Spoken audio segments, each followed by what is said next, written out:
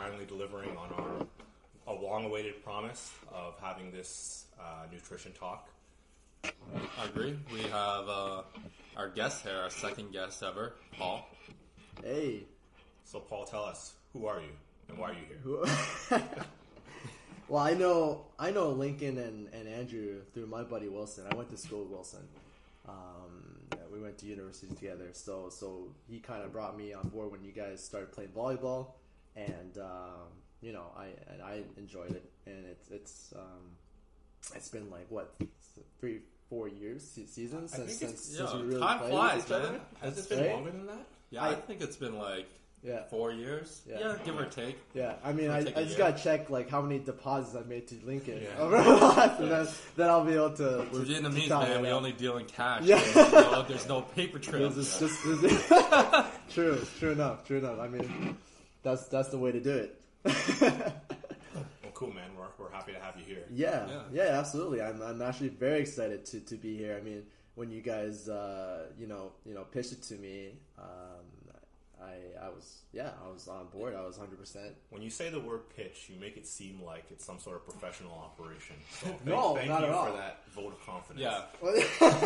I mean, you're a friend of the show. Because clearly you're one of our frequent listeners, always on top, giving us like awesome feedback. Yeah, Much I've been appreciated. listening, and I think it's great what you guys been starting. I mean, it's I've seen that you guys had a ton of views or a ton of like listeners listening in already. That might be a little stretched. But not to say I'm forecasting the future, but like it's I've on board with your podcast, and this is my first podcast ever that I've been listening to. I don't really have a podcast background. Okay. Right? I never. Yeah. So now getting into it, I find it very interesting. Is this really, for getting knowledge and I feel like, the fact that I'm in, I feel like you guys started like a kind of like a movement, right? So, and I'm sure maybe other listeners feel like it's that way, right? So I don't know if you guys heard anything, any feedback like Damn, that, Paul. or This is some crazy compliments you're giving us over here. I'm starting to feel good, and I don't know if I should right now. I feel like some sort of martyr. I didn't have to die to make this happen. Well, you know what? I mean, that's just me, right? That's just my Yo, my whole thing, right? Mr. Positivity here. Yeah. So I mean, it's just funny how I got that name, and I people have said like Paulsitivity, and I find that very interesting. And a funny one, I heard the other day was that the fact that I'm always the first to apologize, and just kind of just that ring over the whole thing kind of it's funny. Well, saying sorry is hard, man. It's the first step. Yeah. But yeah, I mean, I see what you're saying. I think that's what we want to do. Because for myself, that's how I got into like listening to podcasts a lot.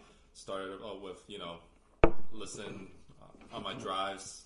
After listening to music for a while, you get kind of bored, especially what's being played out, and then at the same time you're just listening. Or for me, I was just listening to the same stuff over and over again. Yeah. So it went from like CBC radio, and then it kind of transitioned over to listening to it at work. And then podcast just allows you to have like, your freedom to pick topics that interest you, right? Versus having to listen to whatever is CBC is gonna, put on the air. But at the same time, it's good and bad. I have a similar story. I'm not even going to repeat most of that. Yeah. So similar origins to my podcast listening. Yeah. The thing is, you get so much good variety from it. There's ones that I listen to from an educational standpoint, and then I listen to like some that are pure foolishness. So I mean, I listen to Bill Burr or some other comedy podcasts, but I also listen to like current events podcasts and Joe Rogan, who's a mix of kind of both. He brings on like experts and scientists, but he's also a comedian. Yeah. So he brings on his comedian buddies, and he has like a mix of both. So I mean, I'm all into podcasts. The podcasts are pretty much. How many podcasts do you think like sprung out just from like Joe Rogan and stuff? Because he tells all his guests, you should do a podcast. And next thing I know, Hannibal Buress has one, Russell Brand has one, and look at us now. Right. Almost everyone he brings on has a podcast. Yeah. You never know. I might just have my own podcast after this. I don't know if you're allowed to do that. You gotta give us a cut. It's gotta be produced under the LA podcast production. Right. And I kind of just want to, back to Lincoln's point of how you started listening. Me myself, I've been listening to audiobooks on in the car, and because I'm always on the road for work, and I get bored of the radio. There's only so much songs you can listen to, 100 times over in like a week. So, I try to substitute that with audiobooks, again, from an educational standpoint, things that are related to, business or self-development books or books from famous people. Have you ever considered, ever thought, looking back, I always kind of laughed at, people that were reading these nutrition books and always reading these, self-improvement books. But as I got older, I find myself reading a lot of those stuff too. More recently, the last 2 years, I say nutrition, and then also other social aspect kind of stuff. Yeah, I feel the same way. Growing up, what's nutrition? I grew up in a Chinese family.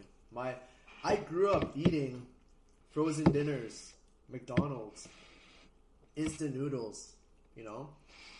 I knew nothing about nutrition. My parents didn't know anything about nutrition. So growing up, I see books all the time, everywhere at the checkout line, at the grocery store, at the library, and you don't think twice about even touching that kind of stuff, right? Yeah.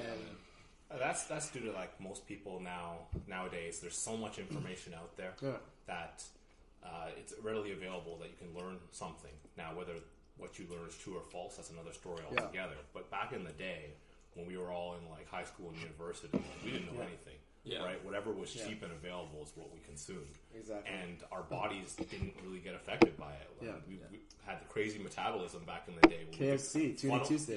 Yeah, dollar Big Macs. Yeah. Used to kill Tuna Tuesday and then hit up with a Big Mac. That's right. I had my set week of meals I would go to or stores for these deals. Yeah. And actually, what did I want to say? I think, back in the day, it's only fair that we didn't have that nutrition influence, because if you look fast forward 20 years later, 25 years later, look how much influence there is now everywhere you go. People are eating healthier. People are dieting. People are dieting more. Yeah. And there's different streams of it now, right? You hear all sorts of streams, either the fasting or the things like that. Something we can get into on this podcast as well, right? Yeah, I think the three of us have different approaches. I think I know your approach is different from how I do the way I eat or the kind of food I'm intaking right now. Mm-hmm. I would say, Andrew and I are along the same path. Right. Similar, not 100% the same, but we kind of believe in a lot of the same principles. Versus discussing with you yourself have your ideas or whatever you clearly it's worked for you because you're not overweight. You look like you're pretty healthy. Right. It's really about how you feel, right? Absolutely. It's not even always about just looks and weight, right? But how do you feel day to day or within the day? Mm-hmm. So while there's all these conflicting diet ideas or routines, do whatever makes you feel good, right? That's the principle behind it. So if someone loves being a vegetarian and they find that works for them day to day, that's right, and that's fine for them. So it wouldn't be fine for me, but I mean, I said, everyone's got different body types. Even I can admit at the beginning when I first read my first nutrition book, I was kind of preaching this idea to other people, but the more you read about it, items, it kind of contradicts. But so, like you said, you got to kind of test it on yourself and see what works for you, right? Yeah. But I mean, in general, when you mention vegetarian, so a lot of people that are vegetarians, I would say, are pretty health conscious to begin with. Mm-hmm. So it's kind of the egg and chicken, right? Which came first? You know, the idea of, you know, you got to be a person that wants to be healthy to start having a vegetarian diet. That's why it creates that kind of like healthy outcome, right? You feel healthier, you feel better, but at the same time, it's because you're consciously cutting out all the shit that you're eating in the past, right? You're not hitting up McDonald's at 11 p.m. Right. And I think, you know, vegetarianism certainly is one of those options where you're thinking healthy. What you're eating may not bring you all the way to a healthier lifestyle, but your heart is in the right place, your thoughts in the right place. Just some knowledge might be missing in order to bring you to a healthier mindset. Yeah, and that's right. And it all starts with, you know, a thought, and perhaps there's a purpose behind that thought, right? What's triggering you to become vegetarian? What's triggering you to eat more healthier, to lose weight, so on and so forth, right? So yeah, everyone has their own story, and you know, if any one of you guys want to start first on how you guys really talk about what you guys did. And I don't want to be I don't want you guys to think we're just gonna shit on vegetarian all, you know, throughout this whole podcast, but really it's more, I think there's some points that the three of us can agree with, and I think you as a listener will agree with as well, such as the sugar intake. Right. I think that's a good spot to go. Right, and I think I can lead that into like my own personal story about how I decided to get on this whole nutrition and diet train. So back a couple years ago, I think, I was really on an intense work project. So I think I referenced it in the earlier episode. I work on international business, so I'm expected to be available to work anywhere between like 7 a.m. until like 10 p.m. So I have some meetings that are late at night. So part of my goal during those days is eat or make food as quickly as possible, and not really pay attention to anything else. It's about speed. And at night, you know, I'm not a morning person. I'm a night owl. So may not get a chance to work out because your main priority is getting work done and going home and getting available to work. So it was a perfect storm. I know I'm making excuses for myself during that time.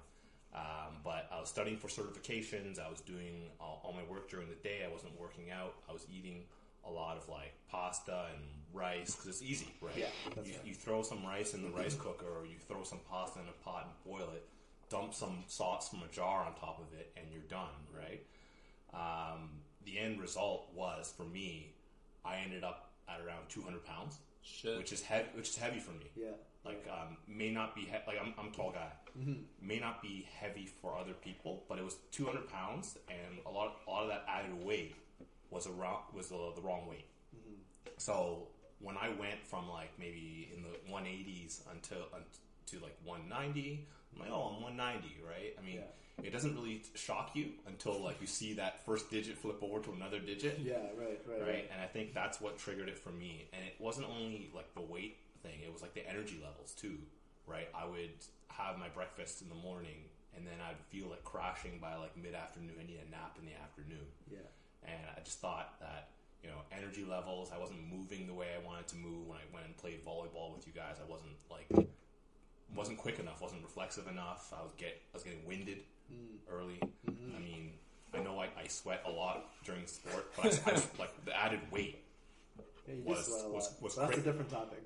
Well, it's actually the same topic, right? Because like, I don't want to cut ahead in the story, but if you flash forward to now, when I'm playing now at a lower weight, and I spoiled the ending for you guys, but like, I'm obviously sweating a lot less. Like, I'm a lot drier right now. Really? Because I'm not carrying. I'd hope so. Because I'm not carrying a lot of extra weight, right? Yeah. And I know I kind of jumped ahead in the story. I blame you for that.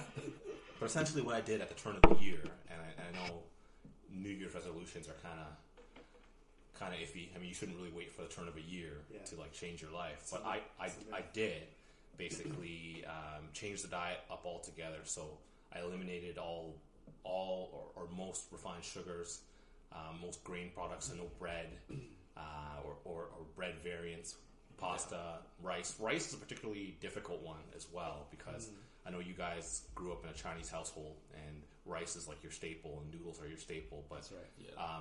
My background is Guyanese, and it's actually not too far off from that kind of, like, rice is not just an Asian thing, right? It's like everywhere, right? Yeah. So or like 5-6 days a week, it was all rice growing up, and so I had to kind of learn to live without that. So you guys had peas in your rice? Not all the time. These are all generalizations. Although I do love my rice and peas when I go eat like jerk chicken or something. Yeah. But it was eliminating all of that. I used to love like a glass of orange juice, like as part of a healthy day. Yeah. I think that was one of the big myths that I had to like look at and say, wait a minute. Yeah. Right. How sweet is this shit that I'm drinking right now? Right. It's super extra sweet. Mm-hmm. One of the things that I had to learn is that there's no such thing as a good sugar and a bad sugar. Sugar is sugar, right? Yeah, your body can't tell if it's good or bad. If it comes from a fruit or it comes from like a box, right? You can't tell.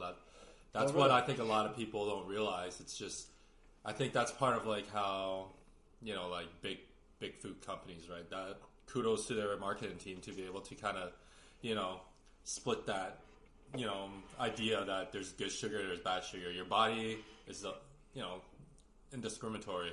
It's just got to take it in as sugar. Right. And I think, you've got the fruit sugar.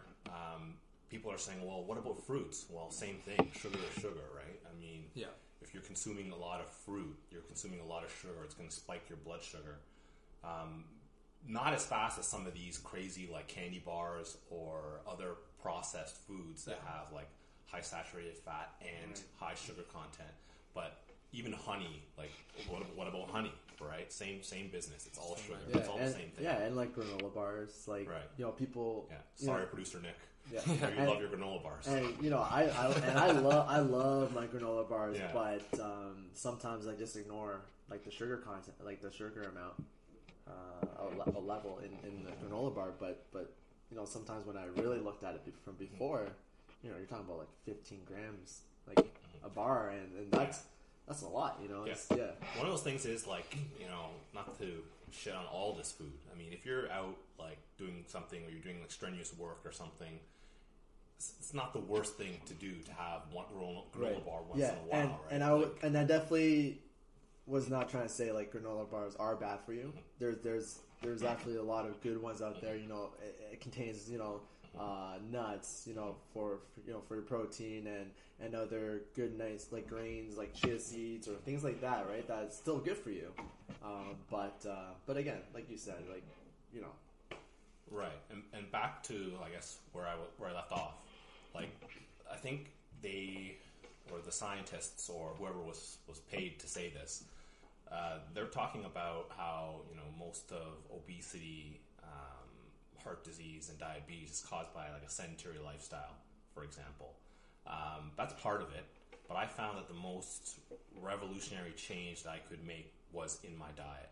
So when I cut out all the sugars, so no pop, no juice, no pasta, bread, less rice, less potatoes, all that kind of stuff. Focused more on eating whole vegetables, some fruits like avocados. I never gave up meat. I still ate eggs.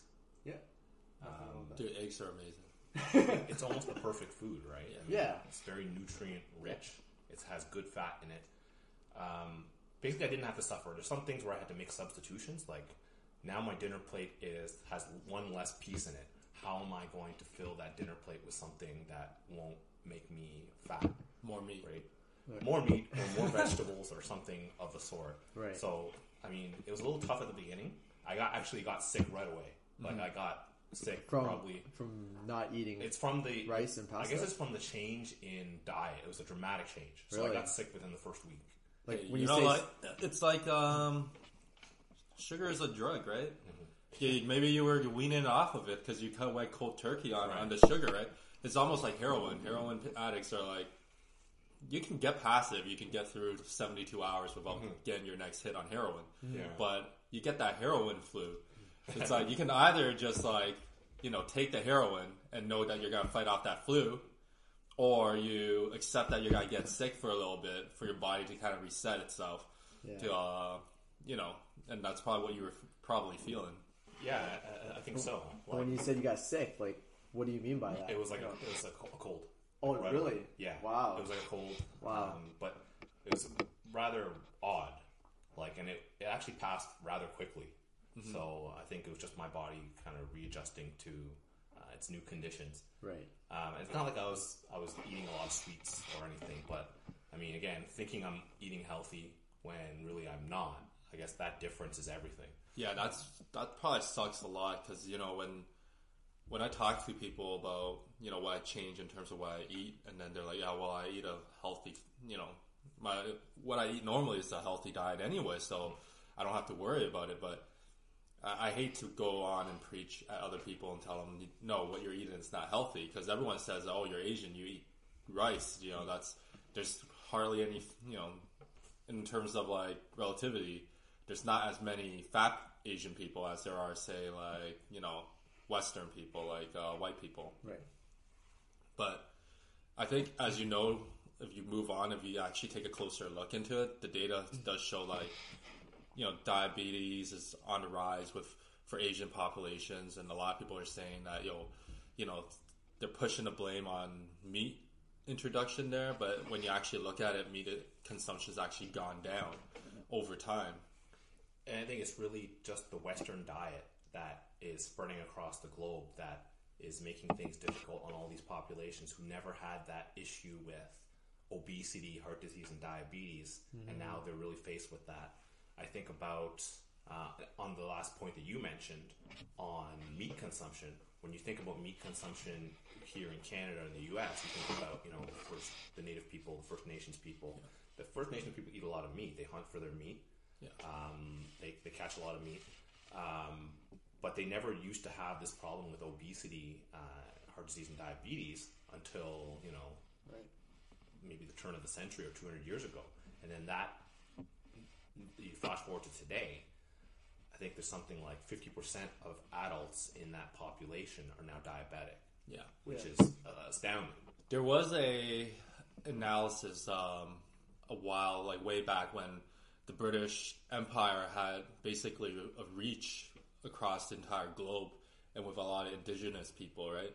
So for them, they actually sent out a notice to all the colonial doctors to take note of like the indigenous population to see what their stats are in terms of diabetes, heart disease, and such. They noticed that prior to the introduction of the British way of life, like in terms of the food and the access to sugar, sugar was like one of the most expensive commodity back in the day, because it took a lot for anyone to produce the sugar. But nowadays it's like we take it for granted because it's so easily available, right? But back in the day, it's hard to get that. So when these indigenous people are introduced to sugar, they can actually say the population that had more contact with the Western civilization, they do notice that, significant weight gain, chronic disease such as like diabetes or heart disease actually do kick in. And I think that's probably like a once in a lifetime study in terms of the transition from an indigenous population over to a westernized civilization. That's probably like the only time you're going to be able to see this kind of, case study, right? Right. I'll trade you 2 pounds of sugar for that wolf fur.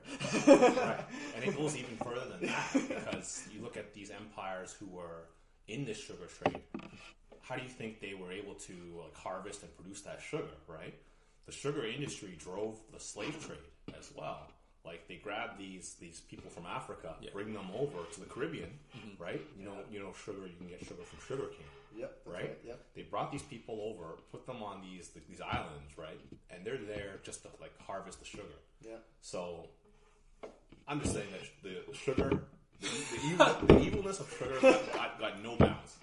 No, it's true. I mean, really, when you look at it, empires were built on sugar. Right. That's really what it is, because there's wars that's been fought over it. If you look back at Canadian history, like you got the French Empire that was out here trying to colonize the New World, and everything that they ever fought for was just basically a plantation for them to grow more sugarcane and produce more sugar. Yeah. And cane sugar is actually really good, by the way. Versus refined sugar. You're a double agent. What are you? Yeah, what are you? Who are you? Who's paying you off? But so let's. Oh, you want me to go back to the story? Yeah, let's go back to your story. Yeah, all right. I think we kind of digressed a little bit. Yeah. So, I mean, there's not too much more for me to add, really. I mean, I start with that change in diet, more or less. I mean, the occasional day, I would, eat whatever. I'm out with friends or whatever. Just, I didn't give up, like, alcohol, right? Yeah. So, I made some sacrifices in some places. Yeah. In other areas, I just decided, okay, well, this is going to be my sugar intake.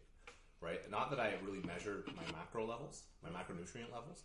I just kind of ballparked it. Yeah. For other people, I think they have to be more hardcore and serious on their macro levels, especially if they want to lose a lot of weight. I figured I would just wing it and see how it went. Yeah. End result is very quickly after that period, I was down over 25 pounds. So I was down to maybe about 175. Right? And I'm still around that same level. So it's more my sustaining level where I don't think I'm going to dip too much lower than that. Right. And end result, I feel great. No more needing to like nap in the afternoons. I don't feel wild swings in energy levels anymore. Yeah. Like I feel more or less constant throughout the day. Able to move a lot easier. Less sweating. I'm not sweating profusely like at kind of less movements, so it's actually worked out quite well for me. Yeah, no, I mean that's probably one thing that I want to do. Cut out, like, I do my best in my sober state, but once I tap that bong, it's free for all because my house is packed with nothing but chocolate and candy. So my significant other is seriously trying to put booby traps all over for me. Throwing me off here, but yeah, I agree. Like once you make that change, it seems like a lot. Well, actually, once you're aware of the amount of sugar that's in everywhere, I know a lot of you listeners out there know that I'm known as like the ketchup king. Like I'll have fries with my ketchup, not the other way around. So, making that transition away from sugar, one of the items that I had to quit was ketchup because the amount of sugar that's in there, that's added in there. Oh wow! So it's crazy. Yeah, so you're no longer the ketchup king then. Yeah, back then, you got dethroned. Well, they actually do make low sugar ketchup. Come on, get out of here! I gotta eat the real stuff. I actually bought it at one point, and you checked it out, right? You can't find it everywhere. No. I didn't really. I mean, I'm not the ketchup king. I didn't really know a difference. So, I mean, it's probably like those HA Cafe where they water down the ketchup. Are we calling out that conspiracy? I've seen organic ketchup before, but again, I don't know the difference. Yeah. Like I can't say because I'm not gonna go on and try ketchup again now. Well, I'm not. If I have a hot dog out downtown, I'm gonna put ketchup on it. Come on, right. You can't cut out everything completely. Yeah.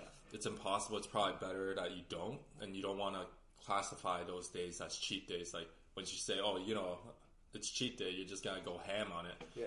And that's probably the worst case scenario. Like sometimes, like what Andrew said, you can't get away from not eating this certain type of food because it's everywhere. Especially if you want to have a social life, you're gonna go out, you're gonna hang out, you're gonna get hungry, you're gonna eat. So, I mean, what's your take on your sugar? Yeah. I mean, in terms of sugar, to be honest with you guys, I never really looked at sugar. That wasn't really a triggering point for me. I actually don't like candy too much. I can only handle small amounts of candy, and then I'm good for like the day.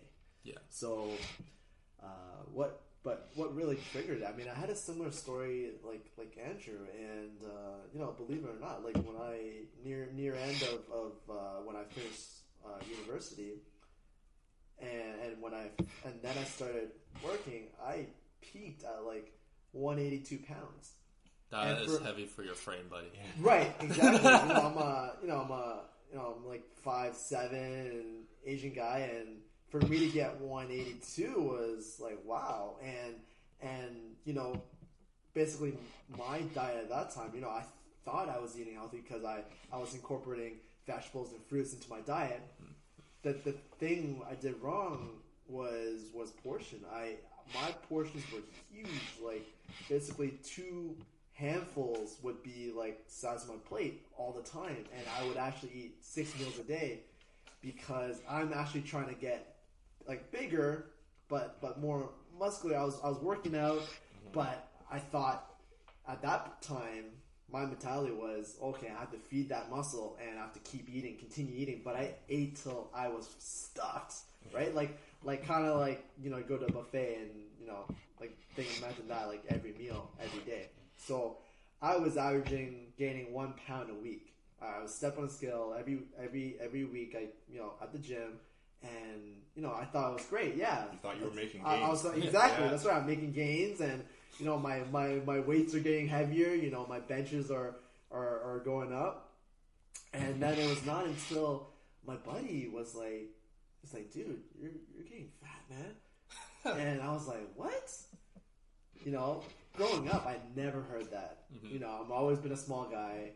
You know, if anything, I heard I was way too skinny, right? And when I heard that, I was like, "Wow, that really hit me. It really hit me hard."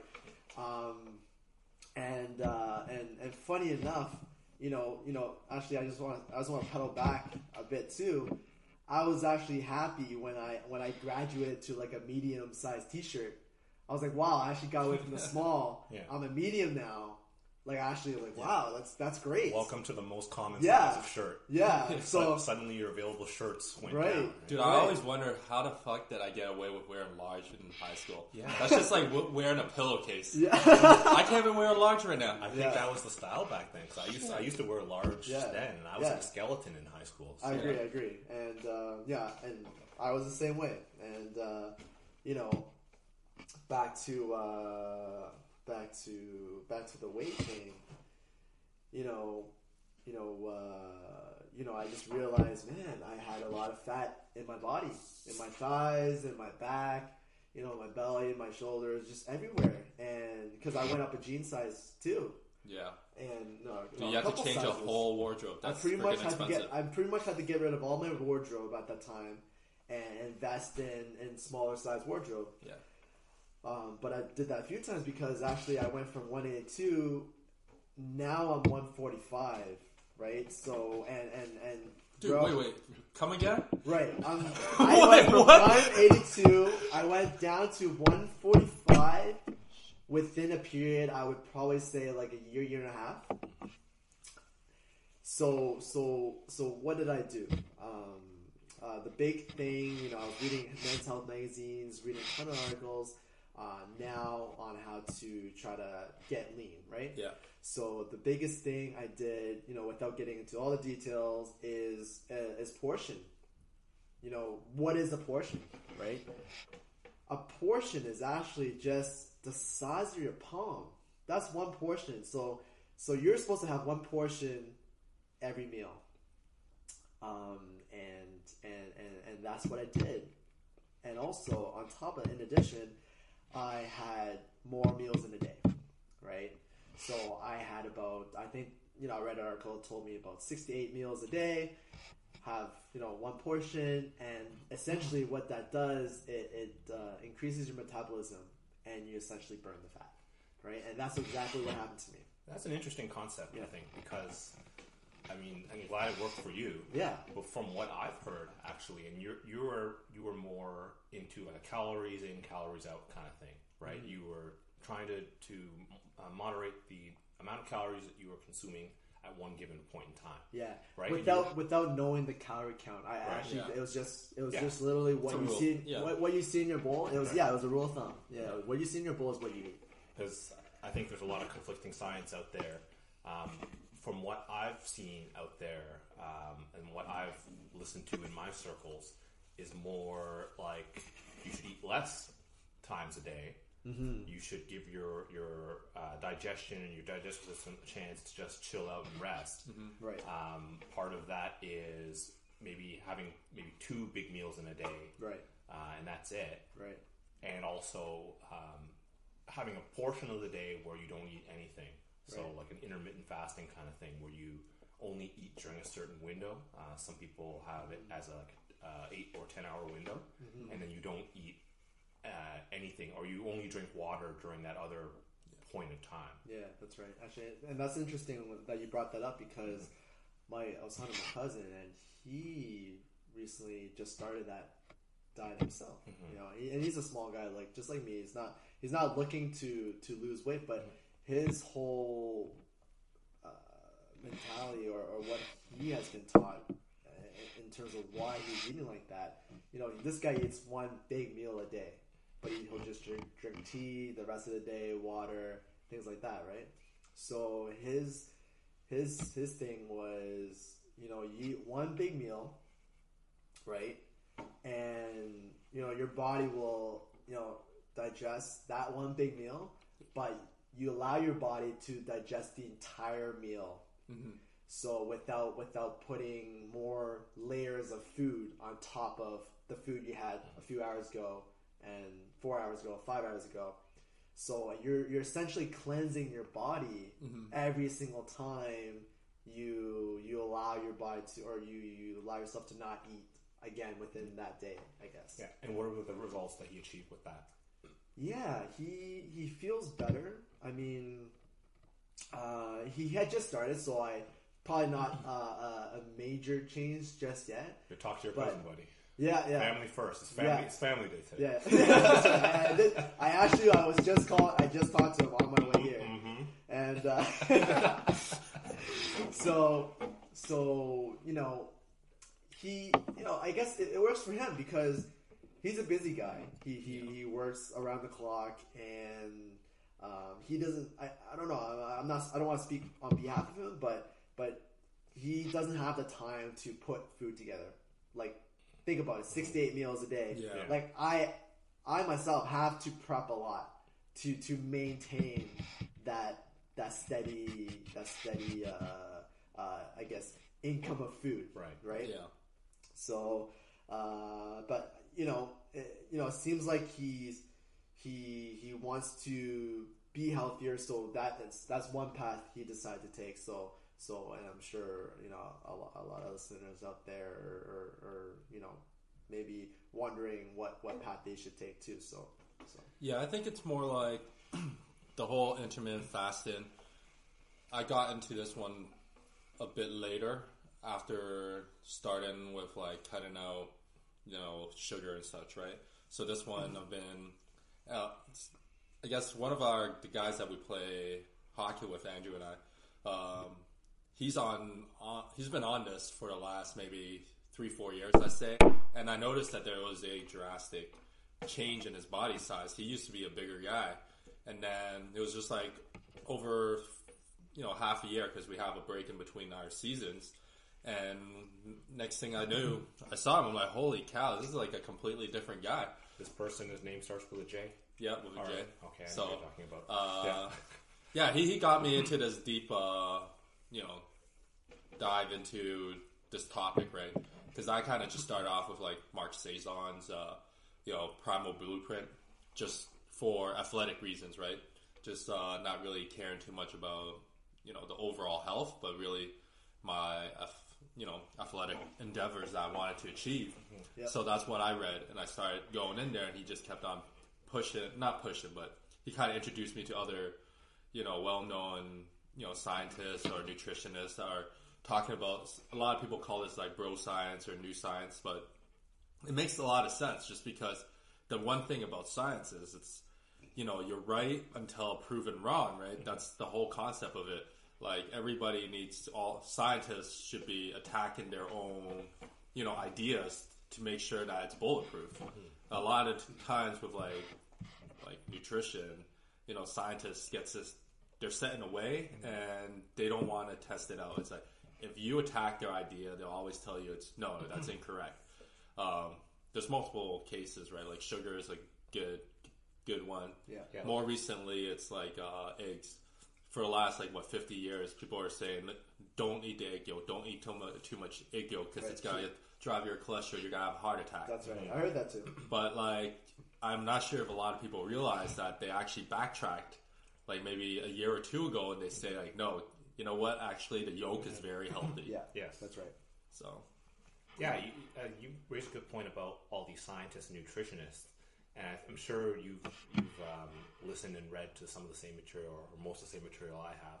You know, experts like Gary Taubes, Rob Wolf, talking about back in the day, 1950s, 1960s, and the 70s, how nutritionists or groups of nutritionists were starting to put together the links between sugar spiking your insulin levels and causing your body to store more fat. I guess that's the basic science behind it. The science is like basically calorie in, calorie out. If you have too much calorie, your body, natural instinct of your body is to hold on to it, because over, I don't know how many thousands of years that we've been around, or even like if you look at any other species, like animal species, you can tell like if you feed them a lot, they're all going to gain weight. It's the same idea, because your body is really smart. It's all about survival, right? If you have a lot of calories in and you're not expensing it, your body's thinking, oh, I better save this calorie. But it's not just about any calories, though. It's about the specific macronutrients. Yeah. Right? When you talk about your blood glucose levels, and the fact that certain types of food spike those levels so much, like a can of pop, for example, would spike it so much, your body doesn't know what to do with that rush of glucose in the blood. So it spikes insulin levels and causes your body to store more of it. That's like the basic science. So I know calories in, calories out has been one of the things that they've been trumpeting for the last 50 or 60 years or whatever. But there's some truth to it, but that doesn't tell the whole story. And nutritionists back in the 50s and the 60s, they were zeroing in on the fact that sugar was causing, heart disease, diabetes, and obesity. And then the sugar industry had another group of nutritionists who they paid to switch the blame onto saturated fat. So when you look at then the change in food manufacturing over that period of time, how they started to now switch to labeling saturated fat as evil, right? And then soon after, they started to realize when you are now pushing out these foods labeled as fat-free, like fat-free yogurt, fat-free whatever, Oreo cookies, or whatever they're trying to push on you, when you remove the fat from something, how do you think it tastes? Right? It tastes horrible, right? So what do you do to mask that horrible taste? You up the sugar content in that food. So because they buried that evidence, they paid off those nutritionists to bury that evidence, and then they kind of pushed the industry into this fat-free. They boosted their own profits, I guess, off of that sugar industry by having more sugar in the food, and people were not better off as a result of that change. Gotcha. No, you bring up a good point, and I've been reading this book, The Big Fat Surprise. I'll include it in our description in the link below, because I think it's surprising in terms of the amount of research that's been done in the past, and just the way that when we read a simple website that might say, oh, fat leads to health disease or heart disease, the issue is it's like there's a fine line on everything. It's for us common folks, I guess we're slightly not above that, only because we've proactively went and did more reading and kind of educated ourselves in terms of that. We're not experts at it, but at the same time, you can tell, you can read about certain types of research that they're talking about. The thing is, it's like a lot of these nutritional scientists, they don't get a lot of funding, and a lot of these research that comes out saying like saturated fat's bad for you, and you should switch over to say like vegetable oil or soy oil or soybean oil. The actual association with like soybeans, they're the one funding these researchers, and as a researcher, you're not gonna go back and let them and tell them, hey, you know what, I did all my research. Turns out your oil is actually not better than say what butter or what the previous traditional oil source is, right? Or fat source. So that's where it gets murky, right? Because a lot of people go by, oh, I read this, and it's peer reviewed, but the problem is it's like a vacuum, right? Because when you look into what's the American Heart Association, a lot of the scientists there are all in a groupthink. They're trying to push this agenda, and unless you read into it and you learn and educate yourself in it, you don't know, and you're just gonna take it by whatever they tell you, right? Mm-hmm. So, but I mean, that we can go on forever with all these different topics. Mm-hmm. Like, I think today being with fasting and sugar, it's a good start. Yeah, right. Yeah, and actually, I wouldn't, if it's okay with you guys, I wouldn't mind kind of turning the conversation around, because I know we've been talking a lot about, perhaps all these sugar and fats and what they actually do to our bodies, and what diseases they create, like the diabetes, the high blood sugar, or high blood pressure, low blood pressure, things like that. Let's if it's okay with you guys, can we give our listeners some input on what they can eat to counter these diseases, if they already have these diseases? See, the thing is, it's a slow build, right? A lot of people are saying in the next 25 to 50 years, the biggest issue with our health system is dealing with diabetes. Yeah. That's the number one concern. And it actually costs the system a lot, right? Because think about all the insulin that you have to deal with, and, just getting checkups and such. I get what you're saying, and what's the substitute? Yeah. I think the number one thing is cut back on your sugar intake. One good way is you gotta be honest with yourself. That's the first thing, which is basically track what you're eating. Mm-hmm. Like, do it for a week. Like, don't, do what you regularly do. Don't even think that you're gonna try and eat healthy, right? Mm-hmm. Just to see, once you put a pen on paper, you're gonna see and notice, wow, okay, so I do end up drinking 2 coffees, and my 2 coffees have double, or, on a weekend I'm drinking a large bubble tea, or, over time you're eating a lot of fruit. So maybe, like what Andrew said earlier, sugar is the same in the body. I'm not gonna demonize fruit, because I love fruit too, and that's one. It's a healthy alternative. It's got a good source of fiber, right? Yeah, there's fiber. There's additional stuff that's not just sugar. Yeah. Vitamins, right? Yeah. Right. But at the same time, there are some typical fruit some type of fruits that are higher in sugar content, just because that's the way that it's been kind of bred, versus like other fruits that will give you like sugar and give you a good mix of everything, like vitamins, and it's better, right? Because I love Ontario peaches. Like, come end of summer, that's like my favorite thing to eat, and I'm not gonna give it up, because that's the only one time I eat it, right? Peach season is the great season. Yeah, peach is good. I grew up that was my it's favorite. So sweet though. Yeah. It is. Yeah. So it's been bred that way. Mm-hmm. So I mean, I'll indulge in it. I won't, go too crazy. So I'm trying to eat local, which is basically what can be, like Ontario peaches, which is kind of in season during end of August, early September, and it's a small window. So during that time, I'll eat peaches. Right. But in terms of like trying to suggest a way to change your diet, I think that's one of the best ways, instead of going cold turkey on everything. Yeah. Just totally. Be able to go back and look at 7 days, like, oh, this is what I've eaten, and this is what, can I cut this part here? How hard will it be? It wouldn't be as hard as it seems when you're thinking about it. Everything's harder when you're just thinking about it. Yeah. Versus actually seeing it on paper. Yeah, and like what you just said about tracking, exactly what you eat. I've seen worksheets out there. I've even done it on myself before, and you list everything you eat every single day, and then it really gives you a nice visual of like, you either tell yourself, holy crap, like, wow, I've been eating way too much sugar or way too much carbs. Mm-hmm. I can probably cut back down on this. And then that way you can kind of reassess your eating habits and rewire your kind of brain or stomach. But to your point, before Andrew goes on, takes over, like in terms of food that I've been eating a lot more, I say cheese, like good cheese. We're not talking about like, what's those slices, the Kraft cheese or whatever. Yeah, those slices where you like put it out in the sun all day. It doesn't change shape, and mold will not attach itself to it.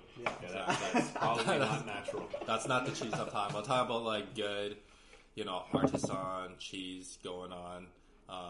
So I'm really into this whole higher fat diet that I'm doing or food source that I'm intaking. Again, that can be a separate topic. But right now, I find switching out my sugary drinks, that's probably one of the harder ones in terms of at nighttime when you want something other than water.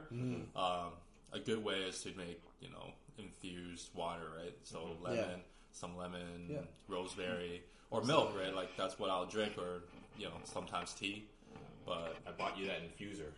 Oh shit, it was you. Yeah, I know. Yeah, that was actually great. That infuser spawned off another follower, which is Michael. Oh, okay. So he went and he's like, "Yo, this thing's amazing. The strawberry, juice or strawberry water." I'm like, "Yeah," and he ended up buying one himself. I feel like our ultimate project, if we were to take on a project over the years, and it would be a difficult project to take on, is to convert Michael. Oh, that guy is a sugar king. The listeners don't know Michael, and I know we bring up a lot of names and don't introduce their concept, but he's the sugar king. That man will eat an entire bar of fudge. Like a good picture is like when we had Secret Santa. The person bought him like the giant Toblerone bar. That's how much he loves sugar. Yes. He ate that whole thing by himself. He didn't even share it. Oh man, was it a giant one or? It's a meter, man. Oh, the dimensions are all exactly the same. It's proportionate. Yeah. So if it's a meter long, imagine how much chocolate you're eating. Wow! Shout out to Michael. Yeah. Wow. I think part of what I do now is having that grocery store discipline, not going to that grocery store hungry, and not giving in to all these like super cheap prices. Yeah. Like sometimes you just wonder, like why are they practically giving this stuff away, right? All these salty snacks, the carb laden snacks, the sweet stuff. Orange juice is on sale all the time. Like, how are they giving this stuff away? Do you find that like one of the harder things to do? Because money is a big concern in terms of changing the way you eat. Right? To eat healthy, it's gonna cost you more. Right.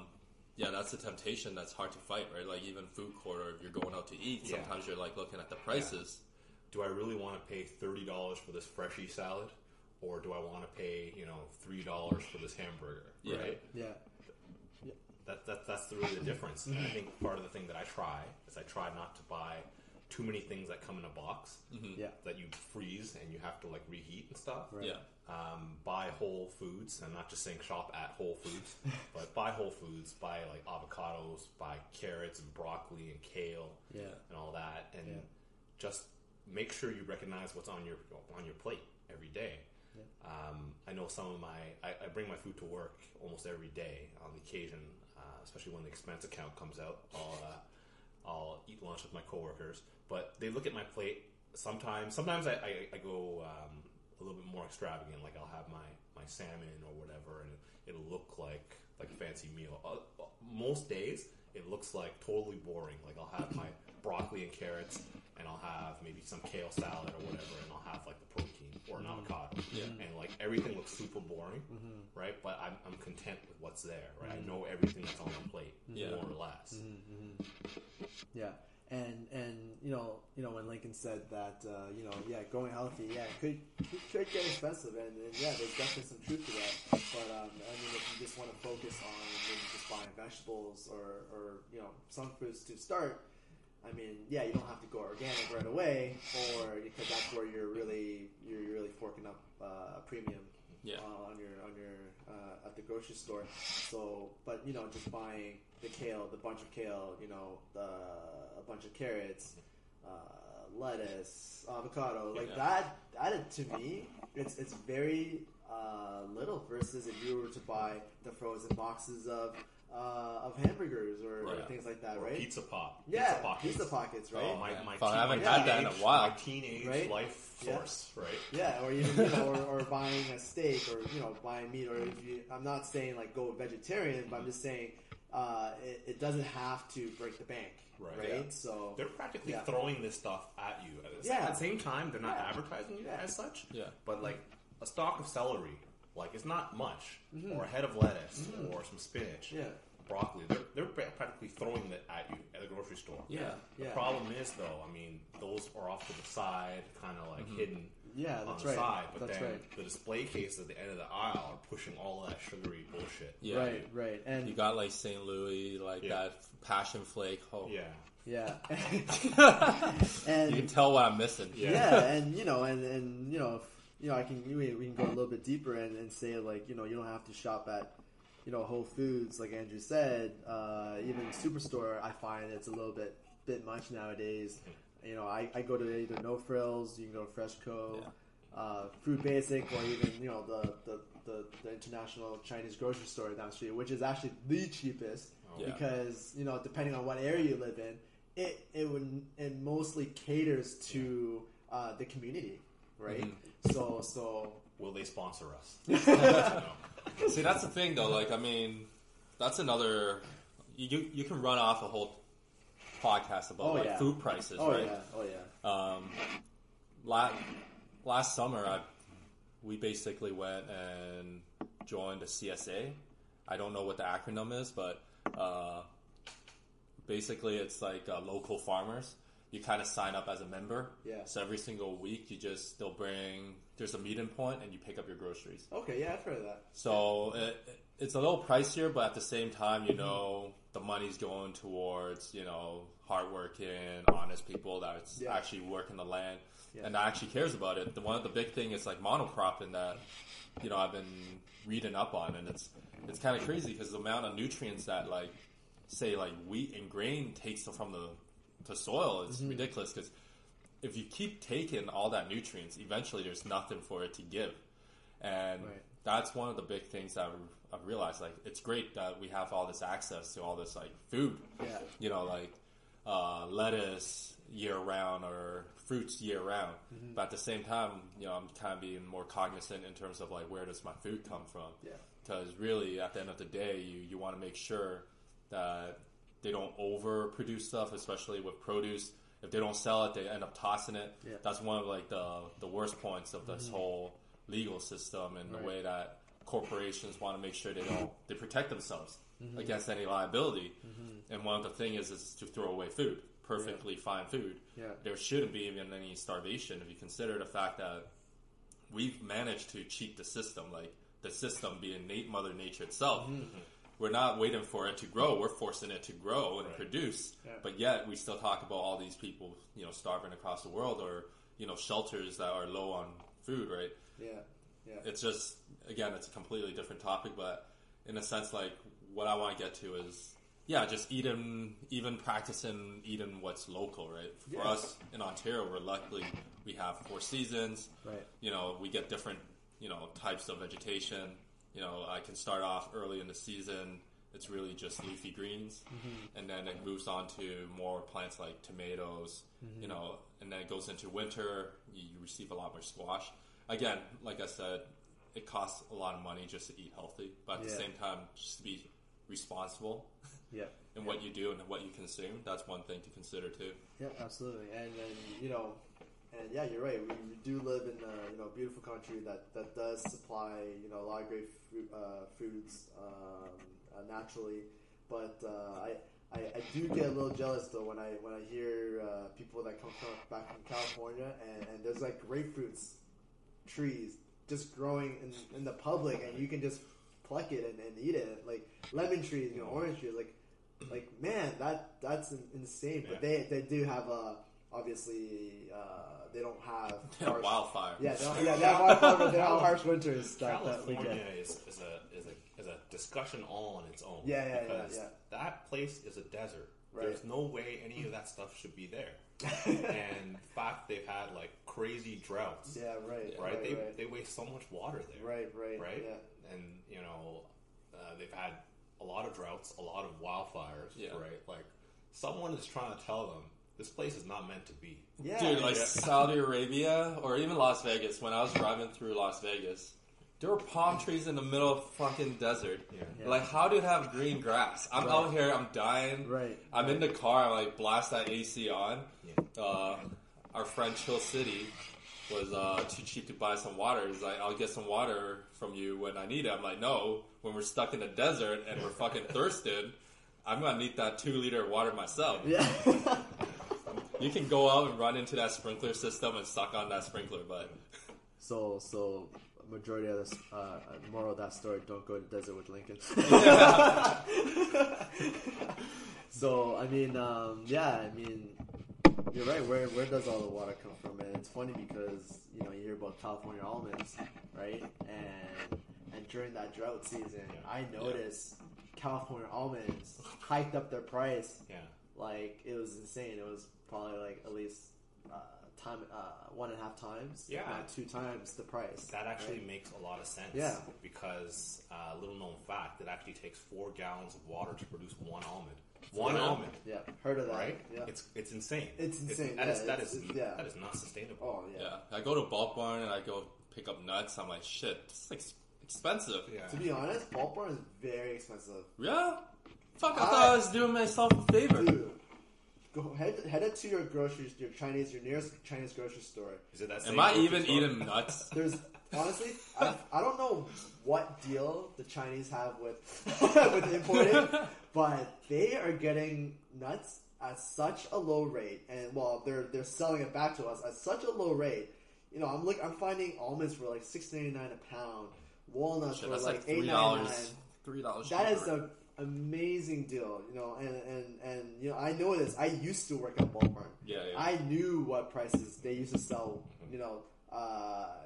10 years ago, and it was like $6.99 10 years ago. Yeah. Nowadays, you're paying maybe over $10 a pound for a pound of almond. Yeah. And like I said, I don't know where, I don't know how they can keep the price so low, or maybe I don't know how that has to do with quality or not. But I mean, if it comes from the same box, same supplier, then I mean, So you're telling us now, if you disappear after this episode, the Bulk Barn people have got you. I think we need to bring you back on to talk about these Bulk Barn conspiracies, because I'm super interested. That could be definitely a different topic, because I was a stock boy, so I knew a little bit more. But we need to bring out our lawyers. We don't know any lawyers, because Bulk Barn we'll be hearing from them after this. Yeah. It was actually, you know what? He's talking about Bulk Barn. Funny enough, maybe you should stop. I'm not going to tell you which location I worked at, but a lot of that's kind of where I got a lot of my knowledge from in terms of. Is it the customers? No. Like just basically just really reading up on all on what's what it's offered in the store, right? You go to Bulk Barn when you're a kid, you just go straight to the chips and the candy section or the chocolates. You don't take the time to look around to see what is actually on the shelves, right? So being an employee there, you kind of you take the time, you ask yourself what is this stuff? What does it actually do for you? That Bulk Barn actually does. I'm not promoting Bulk Barn anyway, but they actually have like little sheets of tidbits in every single item, and they'll tell you, nutritional facts or why is it good for you and stuff like that. So a lot of the stuff I eat nowadays, like the chia seed, the hemp seeds, California almonds, the goji berries, that all started from working at Bulk Barn, right? And as I as I dive deeper into what I eat, I don't know if we have time for that, but we're good. That could just be a whole slew of another topic, right? Fun fact is, I'm all about the environment right now. Yeah. Bulk Barn allows you to bring in your own jars. Right. So anyways, pro. Actually, you told me that the other day. I was pretty excited about that. Yeah.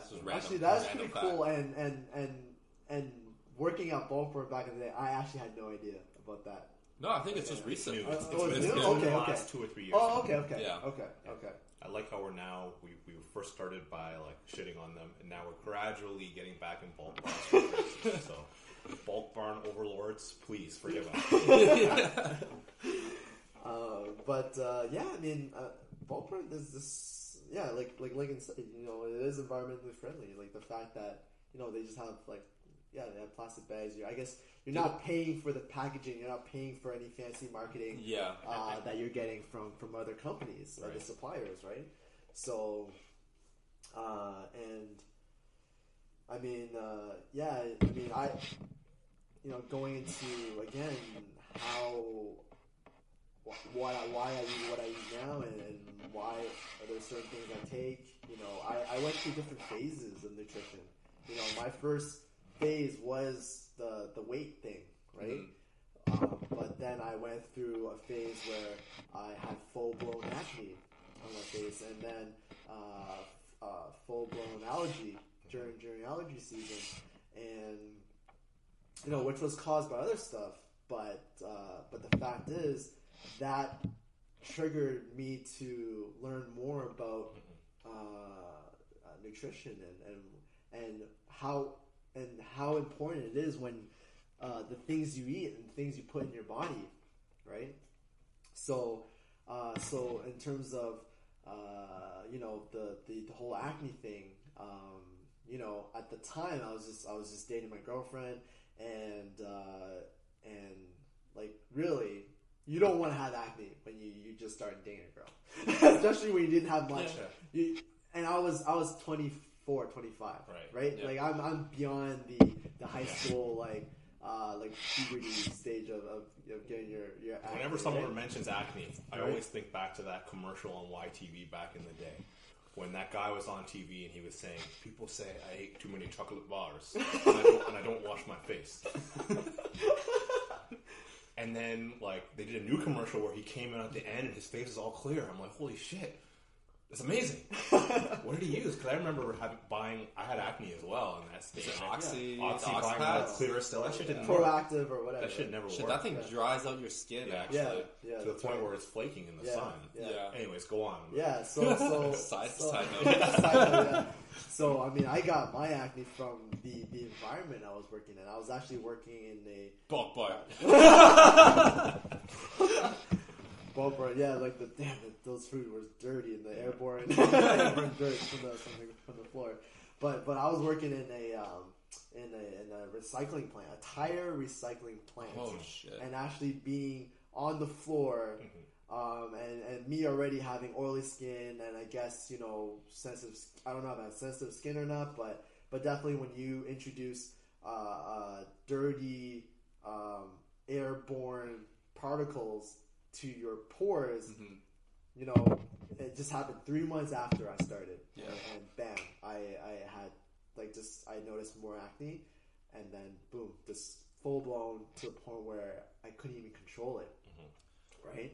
Shit, what you're saying right now, I read actually today about airborne particles, right? Right. One of the things is fast food chains, when they change the oil source that they use to deep fry their stuff. Right.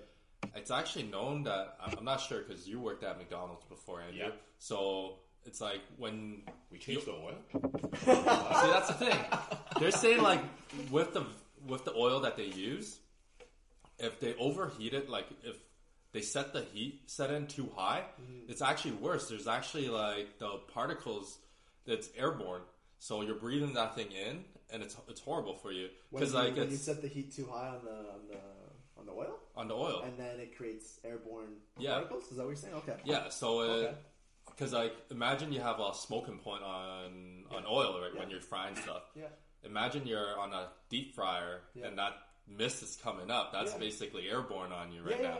I can believe that. It's like hot water evaporating. Exactly. Right? Just maybe along those lines. So they're saying at the bottom of the deep fryer, there's actually a film of stuff. Imagine when you have dry paint or not dry, semi-dry, and you can peel off that paint. It's close to that texture that's actually at the bottom of the deep fryer. Yeah. And then actually if you go along the wall, it's so hard for it to clean out. Yeah. So I'm wondering as a teenage kid, if you're working there, you're freaking hovering, you shouldn't be hovering over the fryer, but just working in that environment is probably horrible for you. And I imagine acne, people breaking out there too. Dude, it was wild. I mean, knowing having acne when I was in high school, that's one thing. But when you're in your 20s, your mid 20s, right? When you thought you're in the clear, and it comes back the worst you've ever had it before, right? And Did you quit that job? I did. I quit specifically for that reason. You should have sued them. Note to self: don't buy a house near a tire burning plant. Yeah.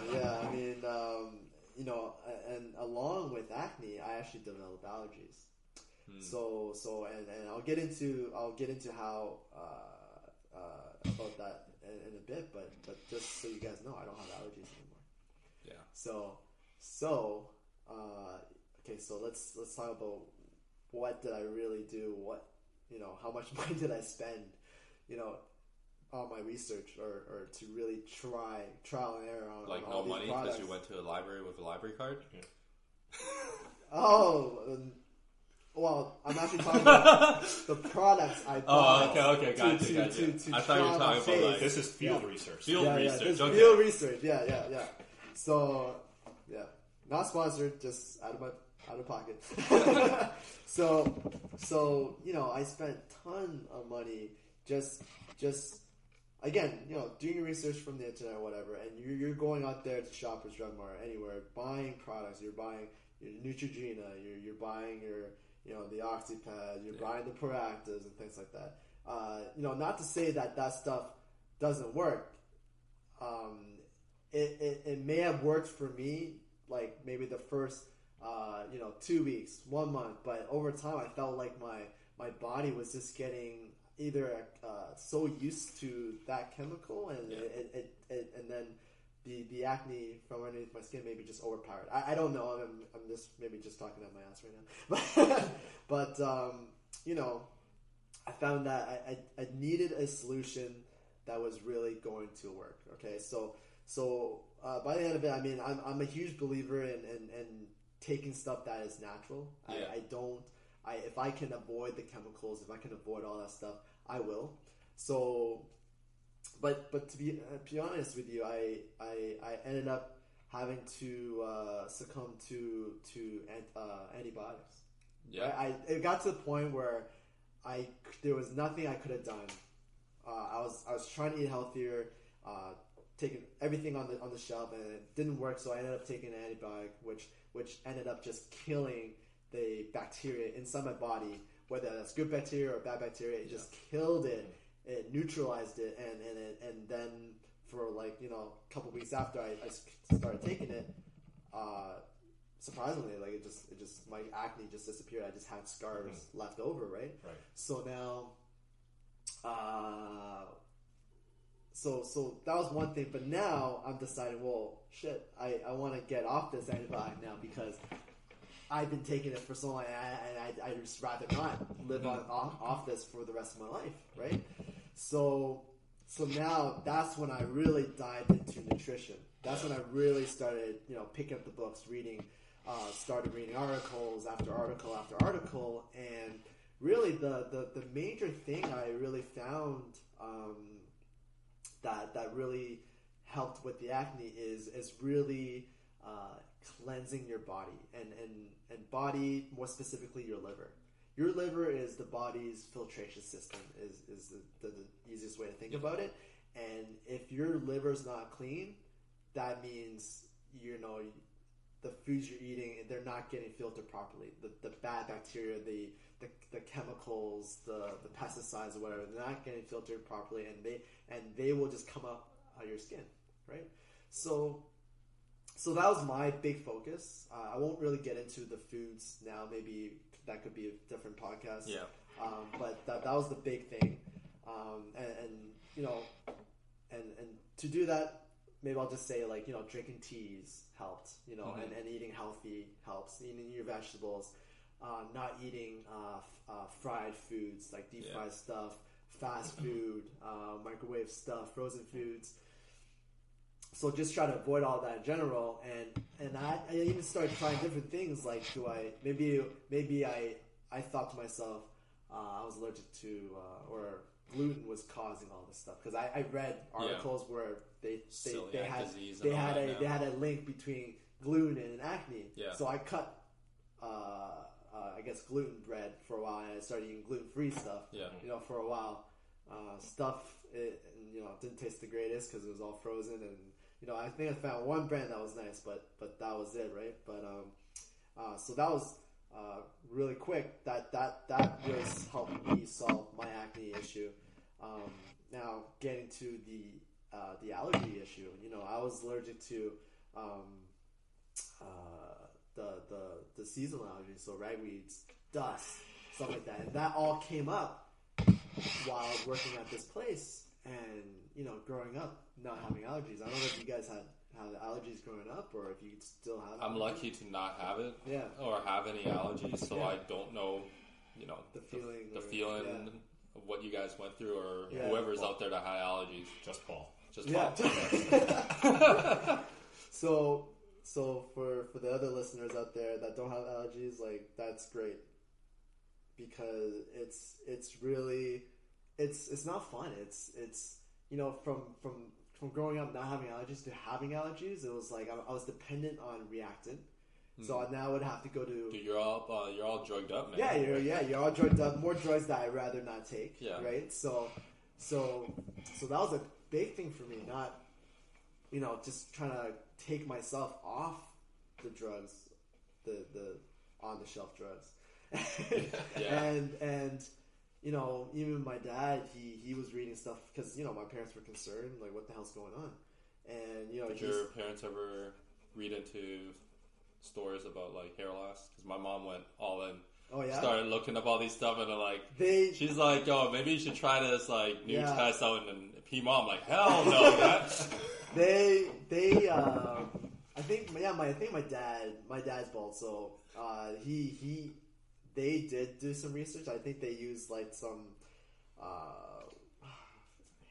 horse hair shampoo or something. Dude, for the longest time, I had like my mom's like coconut. You know why? This is gonna sound racist, but they said brown people love coconut. They're hairy as fuck. Oh yeah, this is like that's hilarious. That's hilarious. I thought brown people like turmeric or like I don't know, but ended up getting like coconut shampoo and everything. So I mean, that that can be a whole different topic, because I can speak for that, and I'm not afraid to say, like, I'm losing my hair, but I look like Vin you Diesel, came home, man, just in the Asian body. So you got one guy walking around smelling like a pina colada. Yeah. So what about you? Yeah.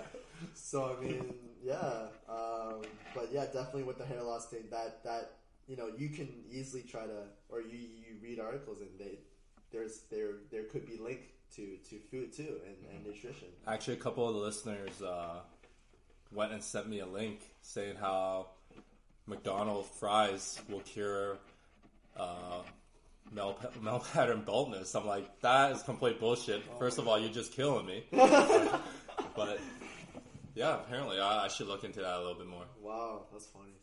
So you're looking to eating the fries, or not after reading the article, reading about how the oil is all. Yeah. That's like cutting off one arm to save the other. Yeah. Right. So, and then I guess back to the allergy thing. The big thing, fortunately, I came across this article, and I think it was introduced by, I can't remember if I searched for it or introduced by a gentleman named David Wolf. David Wolf he's a huge nutrition guy. Yeah, actually, it sounds familiar. Yeah, he has curly hair, mustache. No, I think I've read him before. Yeah, sounds.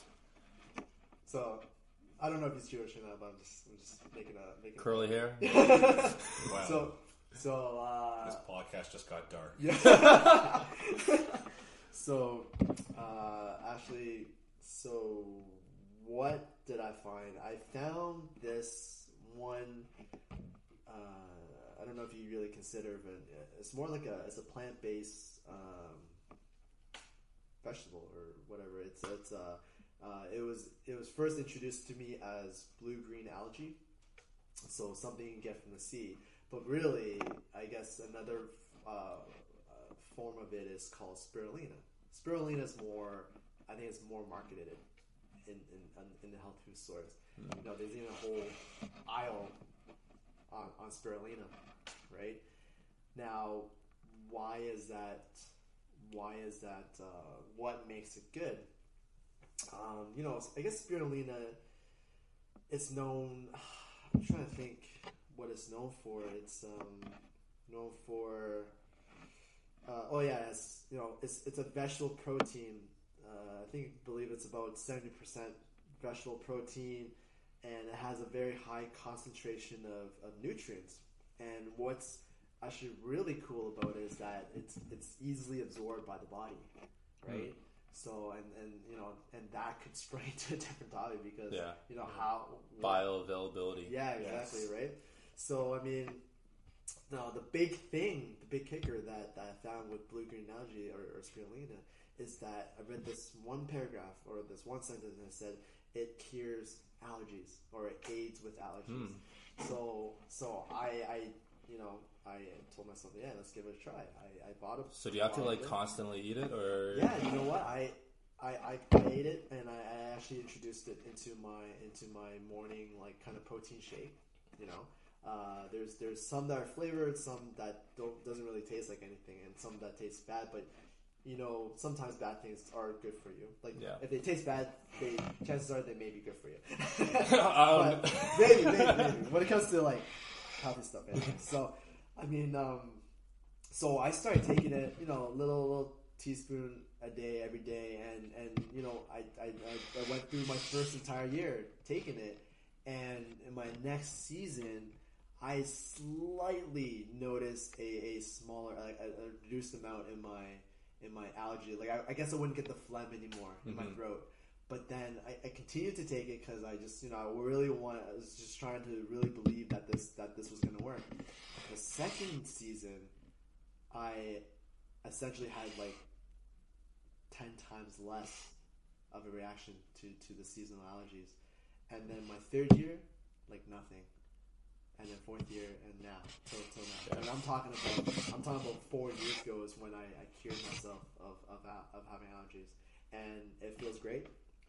I actually recommend it to a lot of people. Some people that may not know what spirulina is, they might be kind of on the fence about it. You really have to commit to it. That's what it is. You can't just take it for 1 month, 2 months, 3 months. You really have to have that. You need that long-term commitment to overcome what I overcame. So are you still taking it to this day? I actually am. And would you ever consider not taking it and seeing what happens? You know what? There's been days where I haven't taken it. There's been probably weeks if I travel. So you're saying it's a daily thing that you have to take? You know what? I can't. I'm not saying that if I stop taking it that my allergies will come back. Yeah. But I'm actually just continuing to take it just for an overall health, right? The fact that it has over 65 types of nutrients. I'm not going to name them all, but why not? We got time. We got time. Right? You can spell it out, and then they can do their research. I mean, one, I don't know every single ingredient or nutrient that it comes by. I mean, I can just imagine that you're going to get your vitamin B's, you're going to get your vitamin E's. That's what this whole podcast is about, just to jumpstart people. Yeah, in the that's right right. Direction. That's right. And probably gives you antioxidants as well. And what is antioxidants? That is just things that essentially cleanses your body that you introduce you to. I did read before, antioxidants good if you don't have cancer, but if you have cancer, probably shouldn't take antioxidants. Oh, really? Yeah. So it's a lot. It's complicated, right? Again, the human body is complicated. We're trying to break down one factor. Right. And in a million factors that we intake every single day. Yeah, that's right. But I think this is a good place to stop. I think this has been probably one of our best discussions we've had. Yeah, I want to thank you guys for inviting me. That was even for me, that was very educational from you guys on your perspective on things. It's different, I guess, because we normally hang out, after volleyball at a bar. The setting's different, you know, versus here you're actually having this kind of conversation that's not liquored up. Yeah. Not yelling over each other. Well, you can speak for yourself, man. Not yelling over Norman. I hear you, Norm. Yeah. But yeah, I'm pretty sure you're gonna be back on, you know, in the future. Yeah. Again, like yeah. We said there's like a bunch of topics that we can talk about for like a whole hour. Absolutely. Yeah, we can go on. Yeah, you're right. I can keep going with certain things, and you know, I would love to share it with the listeners, because, you know, at the end of it, you know, what I was always taught, like, knowledge is power, but it's only power. You only have that power if you really take action. So. Dude, did you watch Black Panther? Because that's basically the whole storyline. Really? No, I haven't yet. The Black Panther got for me. They must have. I feel like I must watch this movie. Yeah, I definitely need to watch it. All right, bro. Appreciate it. Yeah. We're on iTunes and Google Play. Give us that 5-star review. Subscribe. I also want to give a shout out to the vending machine guy at my office who first overheard me talking about this podcast, and now he's interested in listening to it. It's ironic because you're giving him a shout out in our talk about nutrition. Yeah. I don't know your name, but since you stocking those old Henry bars in that vending machine, I may as well call you Henry. So shout out to Henry. He might just stock nutritional bars now, I protein bars. Even though you're stocking that sugary bullshit, thank you for the shout out, and peace out to all our other listeners. Yeah. All right. Until next time. Bye.